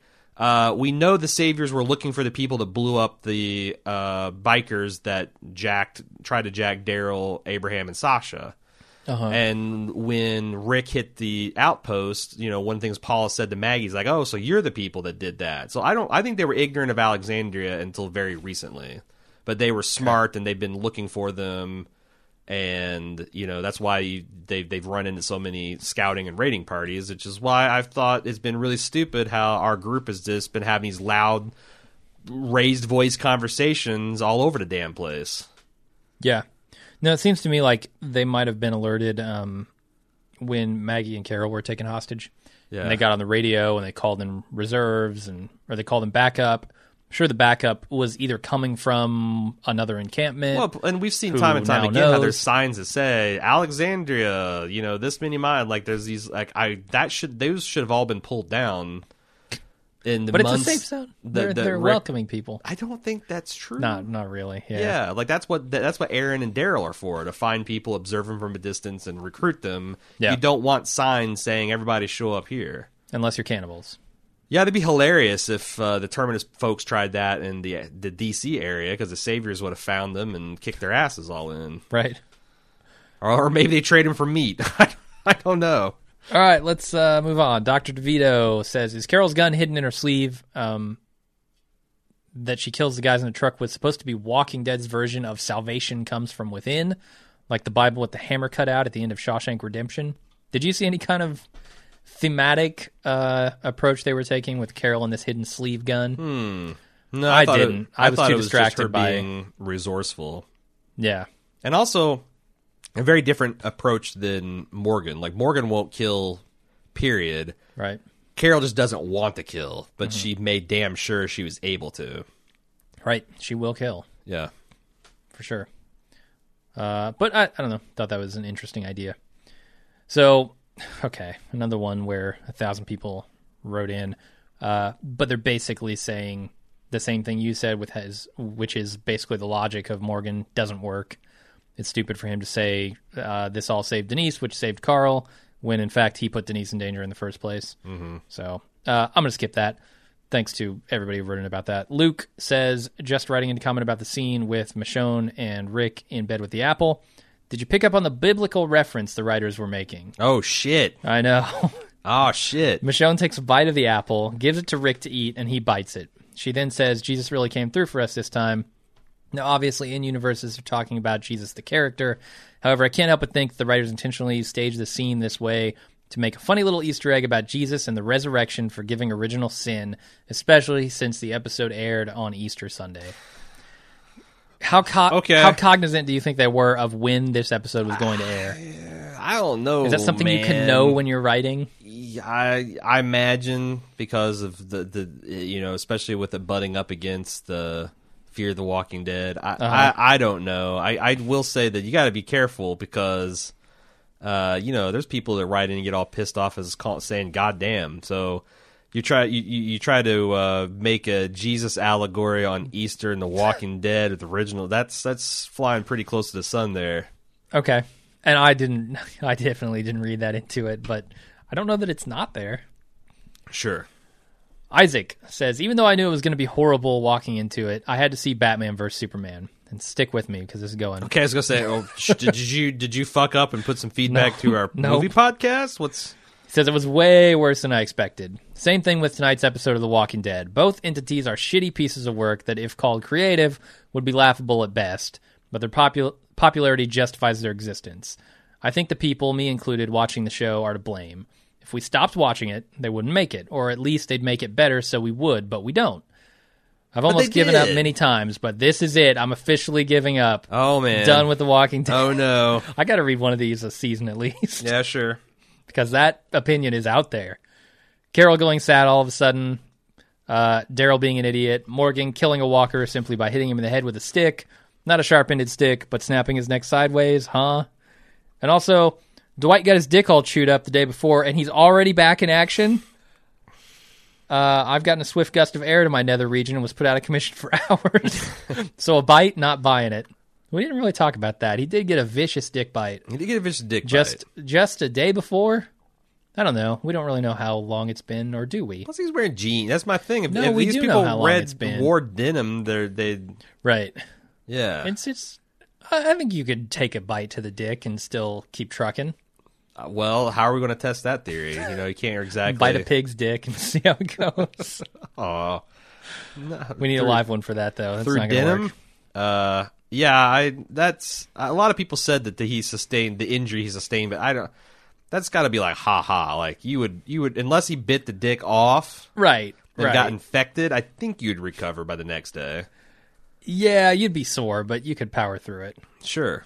I mean, unless I don't know that he got a hold of any of the truly sensitive, like the ultra sensitive parts. Like you bite into a testicle, and pop that thing open, you're not going to have a good day. If he crushed a testicle, fine. Yeah. But they said it was a dick bite, so and it's through a layer of denim. Right. I think he's good. Yeah. Jack says, thought I'd pitch in on something that probably won't get read, but is becoming increasingly noticeable despite the ups and downs of the season. Something dawned on me about 10 minutes in. Where's Carl been this season?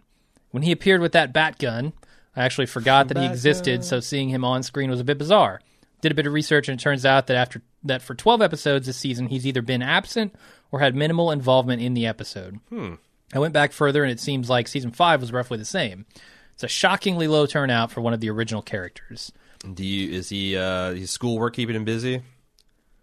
Like Chandler Riggs? I gotta say that there's not been a lot. Like, to be fair, there hasn't been exactly a history of Carl heavy episodes. Like, you might see him in the background or whatever, but I don't know that I've gotten less Carl. I mean, arguably he's had more roles, meaty roles with his interactions with God. I've already forgotten the kid's name. Enid or Ron? Ron. Yeah. With Ron and Enid, and the kind of his maturity and getting his eye blown out, and I don't know. I feel like he's had a just fine amount of. Daryl's the one that I think has been AWOL up until his last few episodes. Yeah, I agree. They haven't done much with him. So okay, yeah, I mostly agree with you. I don't know that I've really wanted to see a whole lot more from Carl right now. I'm getting enough Carl in my life. Yeah, adequate amount of Carl. Okay, Judd B asks about a wrap-up cast. Are you guys still doing one? Yes. I think season's been good enough to where we can talk about it in relation to the other seasons, the first half. And as a reminder, because I'm assuming we'll drop this ad in somewhere else in the podcast, but we are also doing a playthrough of the next episode of Michonne's Walking Dead video game. We did the first one. These are for club members only, so if you want to pony up $1 or $2 to get access and then cancel membership, I ain't gonna be mad at you. Bad guy Michonne. Bad guy Michonne. So we'll be doing next week. The finale sometime next week. We'll release the episode of Michonne, and the week after that, we'll do a wrap up cast. Okay, that's it. That's it for the feedback. Okay. I cut a lot of people, so I'm sorry. We just had an avalanche. Lots of dry pie going through Holy people's shit. system. Yeah. We do have spoiler section, yeah? We do. Okay. So I guess we'll get to that. All right. If you'd like to send us feedback, watchingdead@baldmove.com or forums.baldmove.com. And now for the spoiler section.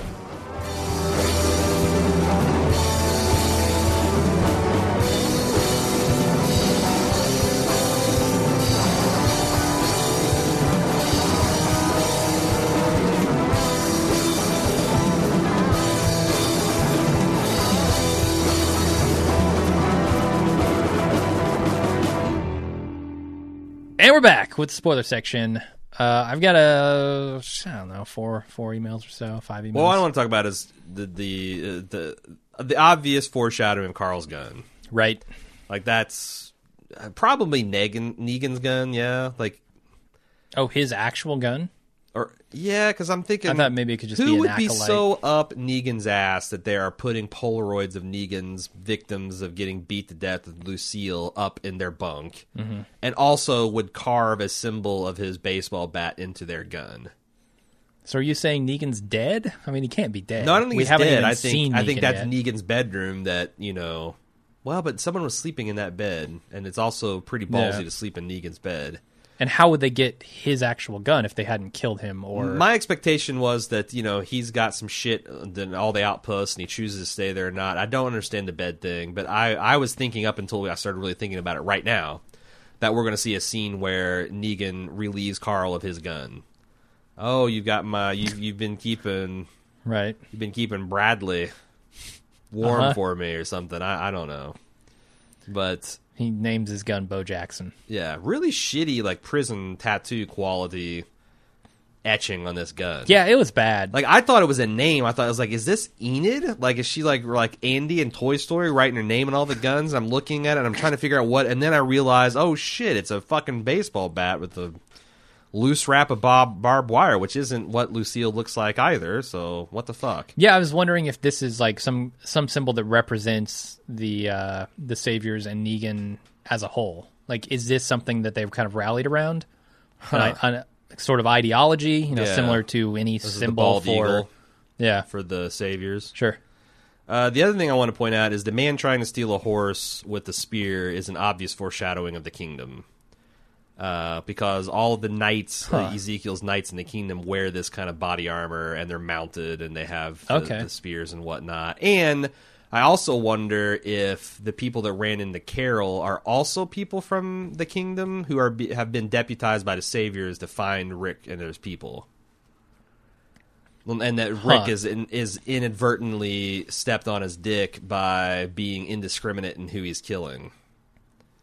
Because he's going to... Could be. You know, All Out War essentially is an alliance between Alexandria, the kingdom, and the Hilltop. Yeah. And I remember there was some tensions with Ezekiel, and I couldn't remember if it's just because Ezekiel is a kooky guy. And that's the other thing I thought, because I was trying to explain this to my girlfriend, and I remember that, like, Ezekiel has this, like, chivalry system set up, and he has all of his people, he refers to his, like, soldiers as knights, but I also remember that not all of his people think this is a bit eccentric, but they go along with it because they respect Ezekiel, or maybe it's because he's got the tiger. But I remember the kingdom being kind of a fucked up, weird place that I don't know how it's going to read on television. Okay. But clearly this guy and Glenn saying the world's bigger, and Morgan saying, "Oh, you know, came this from the west, the east, whatever, all that shit." Yeah. They're going to. I feel like they're going to get to the kingdom, whether we have a tiger or there's a live tiger, a CGI tiger. I don't know. Paper tiger. Maybe they'll really downplay the whole feudal aspect of the kingdom and just have, like, it makes sense if you send your soldiers in body armor. Like, why wouldn't you? Right. Like, why do you let them wear fucking tank tops and short shorts? Like, put them in fucking armor. Yeah. So, anyway, that's what I got. What do you got? I have an email from Nick H., who wants to talk about Glenn and Maggie and respective deaths and their movements around town. Okay. Says, I'm a listener who used to listen to 3 or 4 Walking Dead podcasts, and I'm just here to suck your dick, so I'm not going to read that part. Anyway, I'm emailing for the first time to call As long as it's not a bite. As long as it's not a bite. Well, I added that part. Anyway, I'm emailing for the first time to call BS on the feedback that you got for this past episode about Denise's death serving no purpose. In the comics, Glenn and Maggie decide to move to the Hilltop, which sets the story in motion when Negan shows up and bashes Glenn's head in on their way there. Now, in the show universe, Glenn and Maggie have no reason to want to move to the Hilltop. However, with Alexandria's That's not only... true. He's getting there. Okay. However, with Alexandria's only doctor dead and an OBGYN at the Hilltop, I think that Denise's death will solidify their decision to move to the Hilltop and put the plan in motion for Negan to show up during the finale and fuck shit up. This must have been before we saw this episode. This feedback came in last week because now you got Maggie with an obvious baby crisis. Right. It may have come in, yeah, after Which last episode. Okay, which I assume is going to motivate them to... That's going to be the impetus for them going to the Hilltop? Seems like it. Yeah. I can't imagine. Although I don't even know if Glenn's going to make it back. Like, how the fuck does Glenn get out of this situation and get back to where Maggie and him move to the hilltop? That, like, even with this show can't get out of his own pacing issue. Now, next week's going to be a 90-minute episode. But even still, it feels like they're a little bit rushed. Like they got too many fucking irons in the fire heading up into this final confrontation. I just can't imagine a scenario where these people get away from Dwight and his goons. They're outnumbered. They're disarmed. Like, no, I think that nobody Negan's going knows to where they show are. up with them all outside the gate. It's going to be eeny, meeny, miny, mo, beat someone to death, and then everybody else can go free because look at how magnanimous, whatever. Magnanimous, yeah. Look how Meslomothiame. And then, so what happens after that? Like, I don't know the exact timeline here. So, Glenn and Maggie then move to the hilltop, decide they're leaving Alexandria? Well, that depends whether Glenn's brains are leaking out or not. Like, so I guess, so is there enough time to do all that? I don't think you could put him Glenn in danger and Michonne twice. is captured. Rosita is captured too because she was right by Daryl when Daryl got his shoulder. Everybody who went out is captured except for Morgan and Rick on his way back. Because like it doesn't seem like there's time for them, either of them to escape or for Dwight to come back and say, I'll let your people go as a show. I'm trying to think of how Glenn gets back into Alexandria and then joins Maggie to go to the hilltop. It just feels like that. I don't know. Like she's gonna have to go to hilltop without him. Right. I mean, we're in the spoiler section, so fuck it. I know that that's one of the things that they try to do next episode is to get Maggie to the hilltop to save her baby. So, but it can't be with Glenn. It can't be. I can't imagine. Because the other big spoiler from this episode is that it's going to end on Lucille killing somebody, and we don't know who because it goes to first-person POV. So many people wrote in to tell me whoa about this. You mean we're not going to see who actually dies? We are not going to see who dies this year. It's going to go to first-person POV from an Alexandrian. Somebody gets hit with it. The camera drops over. There's another squishy bat sound, and it fades to black. Oh, for fuck's sake! I know. It's the worst. It's the fucking worst. So many people wanted to know what do we think about this as a cliffhanger. Oh my god! I just that's not. Did you not know? It's not interesting. It's not interesting. It's just like to get people talking about something that doesn't have any weight to it. Like, who is not really the weight? It's what happens afterward. Yes. How will they react to Yes. it? And we've talked about this time and time again. The cliffhanger is Negan doing this, and now what does Rick do in response? Right. Not who fucking dies. Why do they fucking not understand that? It's like they don't know how the cliffhanger. Thing, yeah. They don't know how to cliffhanger. I know. The cliffhanger of Best of Both Worlds Part 1 wasn't, which of the bridge staff is going to be fucking kidnapped by the Borg? It's fucking Picard's kidnapped by the Borg. How does this change the equation? What are they going to do about it? God damn it. Yeah. Oh, I'm so furious. Oh. It's the worst. I really hope that's wrong, but so many, and spoiling the dead has it on their site, and I think they're usually right. So I got the taste of rancid dick in my mouth because this last few episodes I've been through walking the genes. Through the genes. I've been walking back my criticism of Kirkman, saying like, you know what, in a fucked up post spoiler universe and world society, maybe the game he's been playing is not a fuck you to the fans, but a I'm going to do this to protect you from your own worst impulses. And then if this is true, it just feels like fundamentally bad writing. And also, like, that's the gut punch of is seeing, like, Glenn in the comics beat to death, and the reaction to that was, like, if it was a first-person perspective and you miss all that, and then you come back and it's the aftermath, like, I get it. Part of this might be, like, how do we show this on AMC? Mm-hmm. But it's just a raw... I mean, I saw a guy get beat his brains out with baseball bats several times in a few episodes ago. There was a fan-fucking-tastic shot of someone getting their guts eaten out this episode, which I didn't talk about, but was awesome. One of Dwight's guys, who's still on the tracks, is being eaten eaten dead by a zombie. Tell me you can show a man's guts being eaten out of their body, but you can't show someone getting hit with a baseball bat. I'm talking about in the opener of Terminus, we saw we saw several guys get beat to death with a baseball bat and their throat slit. We talked about how horrific it was. Right, we did. This is, man, I'm really disappointed because that's not how you cliffhanger, man. No, for sure.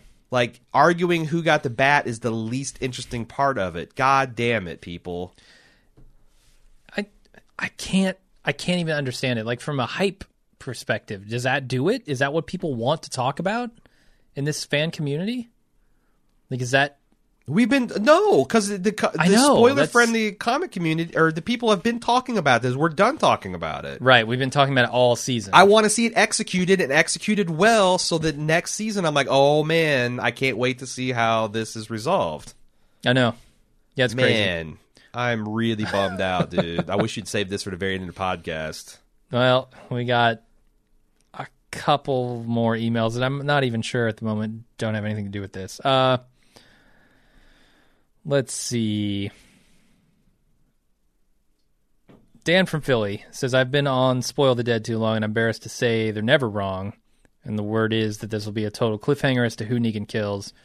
If it's done from the POV of the victim, so apparently we won't know until next season. My question to you guys is, if this happens, do you think it's another complete fuck up, which we've talked about?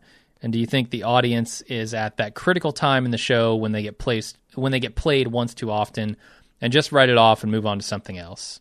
So I guess that's an interesting question. Do you think that this will actually persuade anybody to quit watching this show? Well, it's weird because if this half season was as bad as last half season, I think you would have been at a critical juncture and you would have been hemorrhaging audience, and this would be, well, I want to see if they fuck up they fucked up the Negan introduction. I'm out. Since this half season has been so relatively good up until this last, god damn it, why did I have to say it? I don't see how in the world they could fuck up the last 2 episodes. It's like I'm daring them to, right? Right. I don't know. I mean, I'm probably, like, even as bad a fuck up this is, I still think that there's a lot of interesting story for them to tell in the All Out War and post All Out War, and I honestly can't see anything at this point that would make me stop watching until we get to the flash forward. Okay. Because how far in the future is that? I feel like we'll have next season of All Out War. Okay. And then we should, if they go with the comic, flash forward. Now they could do the further adventures of Rick and Carl and fill in that 2-year, however many year gap it was. But I don't. To me, I think the time gap works in their favor because they can just play, Chandler Riggs as if he is a late teenager, and they finally gotten right with his chronology. Right. And they've got so many. I mean, by that time they'll have 50 more issues past that they probably can burn through. I don't know. I just can't believe that they thought that was the way to do it. I just don't. I don't see how that makes it out of the writers' room. I really don't. Yeah. I don't know. I mean, so much of this show seems constrained by budget. I mean, I cut a couple of emails that were talking, about that's not a budget constraint. That particular thing, though, right? Well, I don't know. I mean, how much time do they have writing these episodes? Is it something where they're like, you get this deadline for writing and that's it? But for the finale? Yeah, I don't know, man. I mean, it's like, oh, we only got 15 more minutes to write the finale. Well, fuck it. POV it. And that seems like a thing that comes up on day one, right? Like, yes. We know we have this moment. What do we do with it? And also, Gimple, what the fuck? I get it that you've got, I guess, time off. But as a showrunner, aren't you thinking about this show? And you're don't you have a notebook where you're jotting down ideas? And yeah, probably. If he's not coming in to first day of class with a fucking outline, what the hell is he doing? I don't know, man. This seems pretty. Oh wow. Yeah, I can't wait to see Seppenwall. I cannot wait to see him next week. Maybe that's why he noped out. Has he seen the finale? Do we know? I don't think he has, but who knows with him? He could have already seen it, and does he write it with? And can you? Is it possible to write a review if you have spoiler knowledge without any without even coloring your opinion? I don't think it is. I don't think so. No. So, jeez. All right, let me take your mind off that with one final email. Jono, he wrote in with just a metric shit ton of calculations on whether or not you could stab through a human skull with a knife and different states of composition. I'm not going to go into that because is this a spoiler email? It's too much. Yeah. Okay. Well, it's something we can only talk about in the spoiler section. So after determining how quickly a body decomposes and saying that this would effectively, in a 2-year jump, kill off all the walkers, Do you think that's a possibility? Is there any chance that The Walking Dead gets to a state where there are no walkers anymore? I don't see that happening. I can't imagine that they're so worried about reality here that decomposition would be so much of a factor that they'd let that threat completely go away. I think there will always be walkers in the show. I just don't think they're the main focus anymore, certainly. The herd, to me, was like a final gasp of the walkers. Well, so, and, one of the interesting things they do, because I read a couple episodes past the Flash Forward, and that's where I stopped, like right when they got into, if you're familiar with the Whisperers plotline, they're about halfway through the Whisperers when I stopped reading. Not because I was not enjoying it, but because I'm so far ahead, and I was seeing how my enjoyment of the series is being adversely, blah, blah, blah. I've talked about this a million times. One of the more interesting things is that they've kind of gone into a post-herd society where they now actively manage herds. Okay. In a way that's kind of, they used a lot in Rick's shitty plan with the Quarry. Like, essentially you get on horseback and you have scouts way outside of the cities. And at this point, they're protecting multiple civilizations. You have these scouts, these border skirmishers that are looking for these herds, and when they see them coming, you have this whole system of leading them away and diverting their, like you try. It's kind of like, how we would deal with an asteroid. First, you got to identify them. Second, you got to come up with a plan to divert them, because you can't stop them. You got to nudge them out of the path. Sure. And they have this whole system that's kind of interesting in how they do that. So there's still shit tons of walkers in the post-time jump, whether that makes any kind of logical sense, whether they're going to be essentially Army of Darkness style meat skeletons eventually. I don't know. Yeah.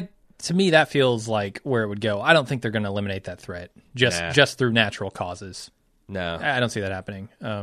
But, maybe they'll prove me wrong. Although, I mean, I guess like if this was going for like, didn't someone say 20 years? Like, wasn't that like the plan? I don't know. Like, if you go 20 years in the future, then like, you're still always going to have the deal of you go to bed with somebody and you wake up and they're eating you because they become a zombie. They died from natural causes or whatever. Right. You're always, I mean, the threat of instant zombification is always, it's just going to be different. You're not going to be going into buildings and having tons of walkers lurking around. Mm-hmm.